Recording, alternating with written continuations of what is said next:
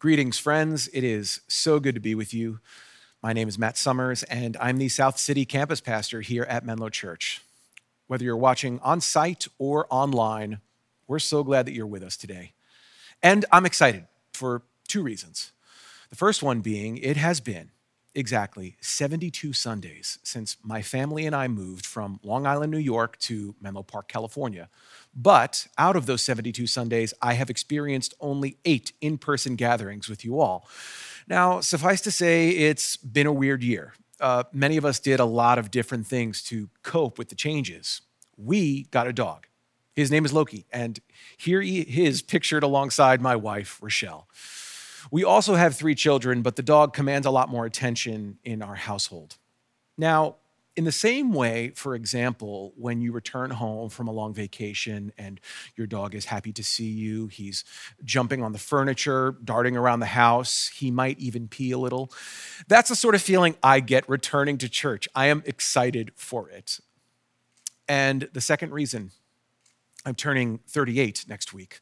I will officially be closer to 50 than 25 from that day on. But my 30s were way better than my 20s, and I'm hoping the same for my 40s. You know, I've been told that getting older means you're getting wiser, but if this is true, why am I forgetting things like my birthday, how long I've been married, and my phone number? As we've talked these last few weeks about what wisdom is, I think I've learned a lot more about what wisdom isn't.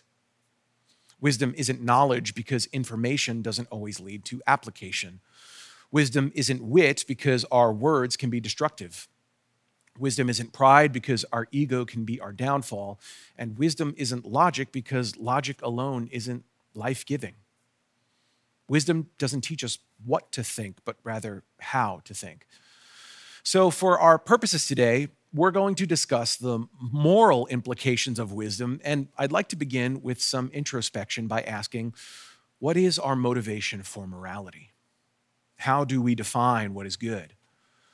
I raise this question because for the longest time, the church held the monopoly on morality, but now we exist in a primarily secular society. The collapse of Christendom has given rise to a new era of human thought, and that is that all religions are fundamentally the same, irrational and in some cases dangerous. And regrettably, this isn't without merit. There's a long history of religion being leveraged as a destructive force. Now we find ourselves in an age that is transcendentless. Author and atheist Daniel Dennett once said, "You can subtract the transcendent from morality and still have it present in society." He's not wrong. Consequently, there is no deeper meaning. Morality is the closest thing we have to religion, so we craft morals to find our meaning. Rational thought exposes our errors. It can tell us what is wrong, but can it tell us what is good? Morality does not speak to purpose, nuance, form, or finality. And when those go unanswered long enough, we stop asking about them. We pour ourselves into our work or our pastimes or our families, and those occupy just enough space to dilute our curiosity. Here we are, 2,000 years past the ancient philosophical age. If you have $1 billion, you can go to space. We've progressed, but what have we lost? And are we any wiser for it? There is a rabbinical term used to illustrate the many facets of Scripture. It's known as turning the gem. And the idea is that if you hold a precious stone up to the light, it will receive that light and refract it directionally. Turn the gem a little more, and it reveals more detail, beauty, and direction. Just as there are many facets to Scripture, there are also many facets to wisdom. And each week, we have discussed and reflected on a unique facet. But as we've been reflecting on what wisdom means, it's just as important to refract it, meaning we take it in to ourselves and project or bend it in the direction we're meant to go. Our reading for today comes from Proverbs chapter 2, the moral benefits of wisdom. My child, If you accept my words and treasure up my commandments within you, making your ear attentive to wisdom and inclining your heart to understanding, if you indeed cry out for insight and raise your voice for understanding, if you seek it like silver and search for it as hidden treasures, then you will understand the fear of the Lord and find the knowledge of God. So here, the author is giving instruction, as a good parent would to a child, on how to receive wisdom. But this begs more questions than answers. Cry out for insight, raise your voice for understanding, search for it. These are not passive behaviors. They're all actions that require intent. It is as if wisdom is being concealed or hidden from us, and we have to work to find it. The author goes on to say, then you will understand the fear of the Lord and find the knowledge of God. What does all this mean? That seeking wisdom somehow makes us scared, but also smarter? I've always found the use of the word fear in the Bible interesting, especially as it pertains to God. I don't know about you, but when I am frightened or fearful, I don't consider those my wisest moments. I'm more apt to make mistakes or think irrationally or irresponsibly. So, how does the fear of God bring us greater knowledge of God? Former pastor Britt Merrick once said, "To fear God is to revere, respect, honor, extol, and trust him enough to believe by faith that he is good, sovereign, and present when life is cruel and hard and out of our control. To fear God is to trust him when everything else around you is saying he cannot be trusted." This is the mysterious nature of divine wisdom. Our instinct is towards empowerment. If we are losing control, we hold tighter, but divine wisdom says that trust leads to understanding. And what happens as a result? Verse 6. For the Lord gives wisdom. From his mouth come knowledge and understanding. He stores up sound wisdom for the upright. He is a shield to those who walk blamelessly, guarding the paths of justice and preserving the way of his faithful ones. I think it's worth noting that the author isn't trying to offer a cosmic insurance policy, but rather trying to speak to the merits of living a life in pursuit of divine wisdom. Yes, divine wisdom is spiritual in that there is a power behind it. Think of it as a force for good, but it's also sensible. It's practical in that it protects us from the consequences of our own poor choices. When we begin to understand how these concepts are connected, we begin to understand the fear and favor of the Lord. Divine wisdom is submission to goodness in its purest form. It removes our preference, certitude, and bias and replaces it with righteousness. Verse 9. Then you will understand righteousness and justice and equity, every good path. For wisdom will come into your heart, and knowledge will be pleasant to your soul. Prudence will watch over you, and understanding will guard you. The search for divine wisdom is the search for God. And as a result, we are gifted with the favor of a fuller life, a satisfaction of the soul, and we gain a greater understanding of equity, justice, and righteousness. I'd like to take a moment to better define righteousness by beginning with a confession. I like to be right. I do. It makes me feel good. It confirms what I already knew to be true, and by default, being right means I'm not wrong. I've heard it said that children are economically worthless and emotionally priceless, and I've been learning through the arc of parenting that for the first half of it, generally, your dependents perceive you as right all the time. But somewhere along the way, and seemingly overnight, you go from knowing everything to knowing nothing. Parenting is many things. One of them is being a test on how well you wield authority. because there are times you will be tempted to exercise your right, and if you're not careful, you may do it poorly. I am grateful to say that on more than one occasion, I have been on the receiving end of goodness when I did not deserve it. In the parable of the prodigal son, Jesus tells us of a father who releases his younger son to his own desires. And after that younger son squanders his father's inheritance, he is left feeling exiled, broken, and destitute. In deep shame and regret, he returns to his father, who not only accepts him, but runs out to meet and embrace him. It is the most moving part of the story.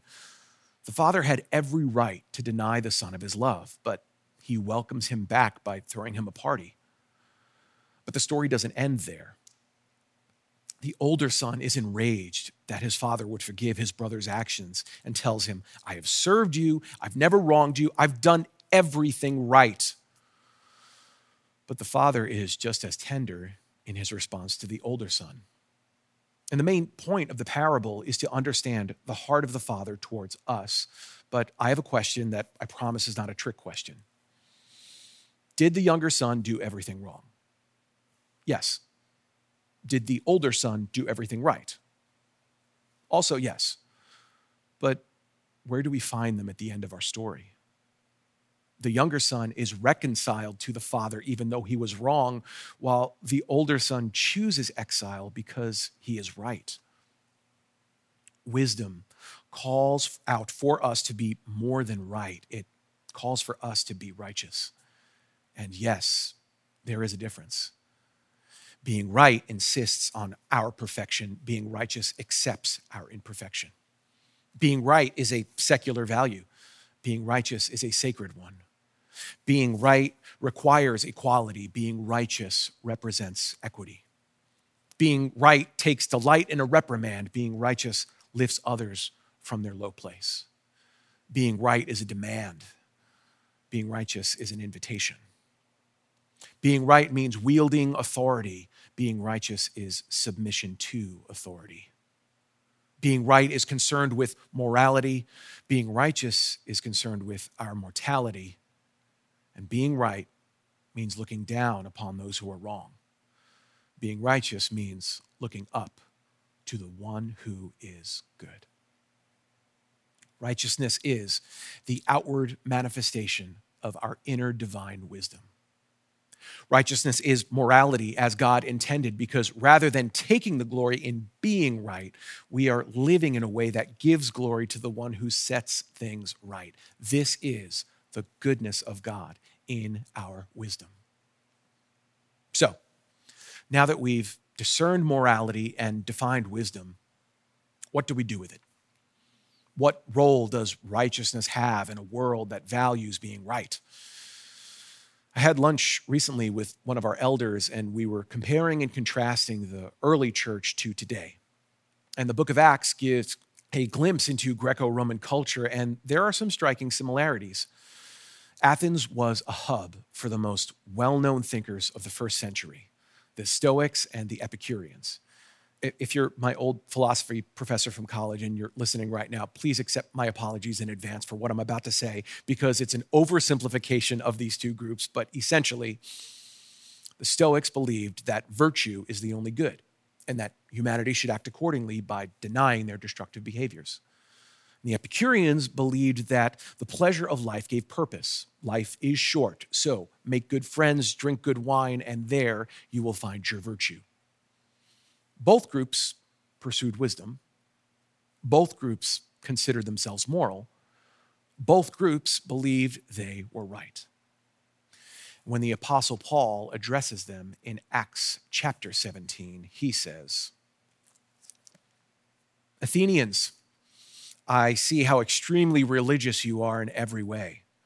For as I went through the city and looked carefully at the objects of your worship, I found among them an altar with the inscription, to an unknown God. What therefore you worship as unknown, this I proclaim to you. The God who made the world and everything in it, he who is Lord of heaven and earth, does not live in shrines made by human hands. Nor is he served by human hands as though he needed anything, since he himself gives to all mortals life and breath and all things. From one ancestor, he made all the nations to inhabit the whole earth, and he allotted the time of their existence and the boundaries of the places where they would live, so that they would search for God and perhaps grope for him and find him, though indeed he is not far from each one of us. For in him we live and move and have our being, even as some of your poets have said, for we too are his offspring. Since we are God's offspring, we ought not to think that the deity is like gold or silver or stone, an image formed by the art and imagination of mortals. While God has overlooked the times of human ignorance, he now commands all people everywhere to repent, because he has fixed a day on which he will have the world judged in righteousness by a man whom he has appointed. And all of this he has given assurance by raising him from the dead. Paul is telling the smartest men in the world about Jesus Christ, that God became a man, died, and was resurrected. I don't care who you are or how convincing you think you sound. That's a hard conversation to have. And predictably, they insult him. But some were curious enough to ask questions. The brilliance of Paul's approach is this: he understood the flawed nature of their thought. The Stoics stood for truth, but without love, and the Epicureans stood for love without truth. He was patient and used their methods to respectfully address them. He didn't attempt to convince them of God's existence. Instead, he referenced their own beliefs, art, idols, and ideas, and says, he is not far from each one of us. He was courteous, respectful, honest, and chose to be righteous rather than right. The altar of the unknown God still stands to this day. It's just taken different forms: enlightenment, productivity, politics. And there are glimpses of truth in each one, each form an attempt to manipulate our morals into meaning. We are so desperate for meaning, we'll look for it anywhere. Our desire to be right is overshadowed only by our desire to be significant, because the alternative leaves us racked with doubt. Every cultural ideal has a shortcoming, and just as Paul spoke wisdom into the milieu of Athens, so we too can speak wisdom into our present day circumstances. It will require us to listen and ask, what is missing from my cultural and social settings? Where is wisdom needed? When Jesus began his ministry, he sought out those who were willing to make a difference.